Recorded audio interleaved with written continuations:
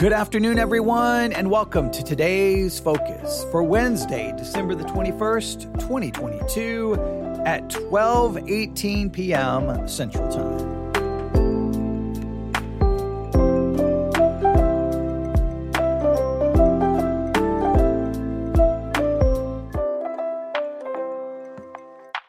Today's focus, salvation from what?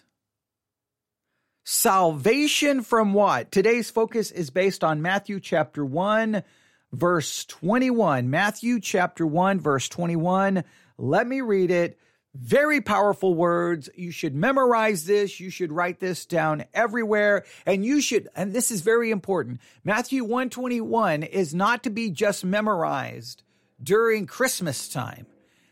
If you are honest with yourself, if you'll truly see yourself as you truly are, if you will truly see yourself as you really are, you will understand you need Matthew 1:21 every day of the year. Here we go. Matthew chapter 1, verse 21. Here we go.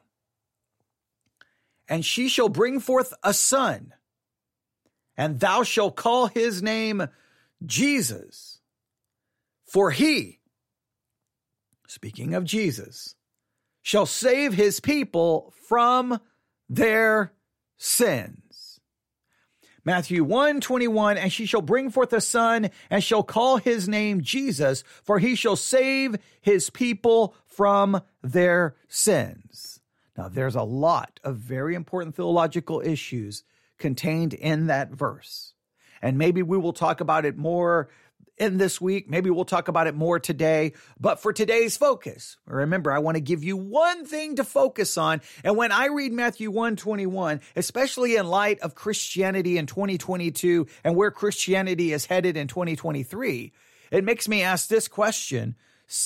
Save us from what? Now, I know the text tells us, right? The text tells us there shouldn't even be an issue in the church. But for some reason, we have forgotten these words that he will save his people from their sins. But somehow, within the evangelical world, we've taken Jesus, the one who saves his people from their sins, and turned Jesus into a savior who saves people from everything other than their sins. Let me explain. For some in the evangelical church, Jesus is no longer the Savior to save people from their sins. He is now the Savior that saves people from their loneliness, their depression, their discouragement, their frustration, their anger, their bitterness. That Jesus now has become a savior, saving people from everything other than their sins. He's almost become a therapeutic savior. He's almost become like a counselor to counsel us and save us from all of our emotional hangups and for all of our frustrations and all of the irritations in life. And that happens. And now it's subtle because, yes, the church will still talk about Jesus saving us from our sins, but you can immediately see where the focus is. He's saving you from this and from this and from this and from this and from this and from this. And you sometimes want to go, well, what happened to him being a savior from our sins? What happened to that? This is an ongoing problem. But there's another problem in the church. Another thing the church does that I have really been talking about recently. Okay, so and I think the idea of turning Jesus almost into a therapeutic savior to save us from our problems, I think that's been talked about a lot. I think that's been talked about a lot in the past. And I know people have addressed it. But I think that there's another issue that may be overlooked. And I really want us to consider this one. Some people have turned Jesus into a savior that saves us, not from our sins, but from our inability. What do I mean by that? If you listen to some churches, this is what Jesus really came to do. He said, you're a sinner, you've broken the law, you have failed, you have fallen short over and over and over and over again, but I've got good news for you. I have come to save you from that inability. I have come to give you the ability to keep the law. I've come to save you so that you can do right. But I believe, first of all, that is a complete misunderstanding of the gospel. The gospel didn't come to make sinful people now have the ability to be good. He came to save sinful people who lacked the ability to be good and save them even though they would never be good, because he saved them not on any action that they could or would do. He saved them by an imputed righteousness. By an imputed righteousness.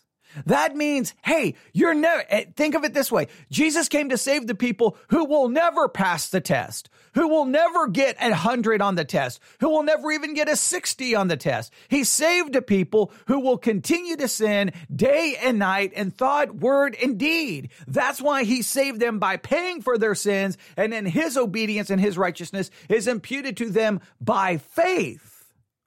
We've turned the good news of the gospel isn't, hey, you're a sinner, Jesus died for you, and you're now clothed in his perfect righteousness. The good news is, well, yeah, that's true. Jesus did die for you. He did give you a righteousness, but that's not the focus. The good news is now you can do it. According to this mentality in the evangelical church, you can now keep the law. You can now obey. So see, Jesus, you were a bad person. He's now made you a good person practically. You can do it. Now, the only problem with that supposed salvation message is the reality is we can't do it. The reality is we continue to sin. And many of those who preach this kind of, I will refer to it as a fraudulent gospel, even they, when push comes to shove, will admit, well, I mean, you're right. We can't do it perfectly. Okay, well then, if I can't do it perfectly, I can't then tell people Jesus came to give me the power to do it if you're already telling me the power is limited and it won't get me to perfection. And if it won't get me to perfection, that means I'm in a perpetual state of sin, because the law doesn't demand 50% effort. It demands 100% perfection. So we've got to be very careful that we don't preach Jesus as a therapeutic savior to save people from all of their emotional hangups and all of their issues. This happens a lot of times in church camps, right? Hey, you find young people who are dealing with 100 emotions, right?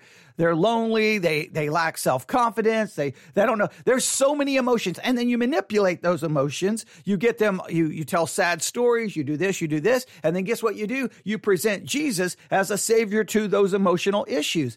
No, he came to save his people from their sins. That's what he came to do. And then on the other hand, the church sits there and tells everyone, no. See, what Jesus really came to do is to save you from your inability by infusing in you an ability. So now that you can keep the law, you can now do it. Well, the problem is anyone who's halfway honest with themselves are going to find themselves in a pit of despair and discouragement, because they're going to be, you know what I did? I mean, just stop and look at 2022. How much sin was in your life in 2022? Oh, you may try to give yourself some pat on the back that it was less than before, but how do you measure more or less when it comes to sin?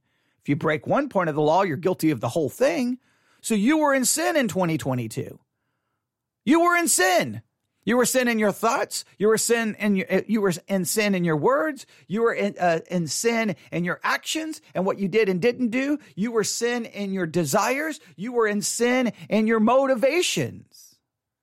2022 was a year of sin for you. So what is your hope? Christ came to save his people from their sins. How did he save them? Not by giving you the ability now to supposedly stop sinning. He saved you knowing that you will never have the ability to stop sinning. You're always going to sin. He saved you by an imputed righteousness.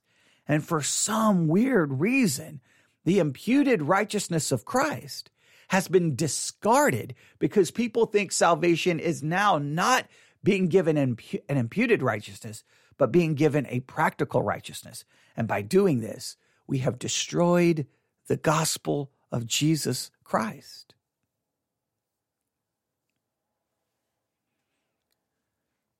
They called his name Jesus because he was going to save his people from their sins. Reject the therapeutic Jesus. Reject the Jesus that just came to give you an ability, and embrace the Jesus who came to save sinners. And those sinners, well, they're very close because, well, just look in the mirror. Those sinners are you, and those sinners are me. Those sinners are everyone around us because we all sin.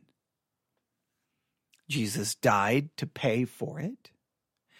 And then by faith, his righteousness is imputed to me.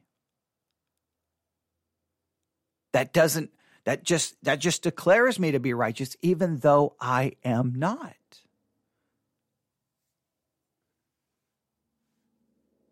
Those are powerful words. And I fear that we're losing them. Now, I know some will say something along these lines, and I have some issues with this, but they'll say, Jesus not only came to save us from the penalty of sin, he came to save us from the power of sin. And what they mean by that is that now we're no longer under the power of sin. That power has been broken, and now we possess the ability to do A, B, C, D, E, F, G. The only problem with that is we claim that and then immediately say, well, but wait a minute. He saved us from the power of sin. However, we're still going to sin. However, we're not going to be perfect. Well, if I can't be perfect, then I'm still under the power of sin. If the power of sin has been completely broken, as people claim, in a practical way. Now, in my position, the power of sin is completely broken. So I believe I have been saved from the power of sin in my position. But in practice, Christians have to consider what they actually say. If you say, he has saved me from the power of sin, he has saved me from the bondage of sin in a practical way. If I claim that, I can't turn around and say, however, you can't be perfect. Because if I can't be perfect, then clearly I'm still under the power of that which keeps me from being perfect. Meaning, I still have a sinful nature, and I still sin, and I always will sin, because that is the reality of it.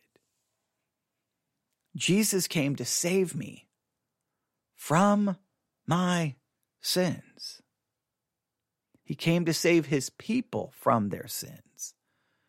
Now, we could get very much into a discussion there about Israel, which would be and get into a lot of issues related to eschatology and in the book of Romans, that all of Israel will be saved. And then how do you define Israel? I know there's so many theological issues here. I understand that. But I just want you to really just today focus on the fact that Mary brought forth a son and called his name Jesus. And it wasn't an accident. There was a very specific reason. Because Jesus saved his people from their sins. That he will save his people from their sins. Not from all of our emotional problems. And not simply saving us by giving us an ability to do something. He saved us by an imputed righteousness. And he died for our sins. Spend some time thinking about that. I would love to get your thoughts on anything I just said today. Email me, newsif@yahoo.com, newsif@yahoo.com. I always love to get your thoughts and, well, your perspective on the things we share here for today's focus. But today's focus for this Wednesday, December the 21st, 2022, is Matthew chapter 1, verse 21, and she shall bring forth a son, and shall call his name Jesus, for he shall save his people from their sin.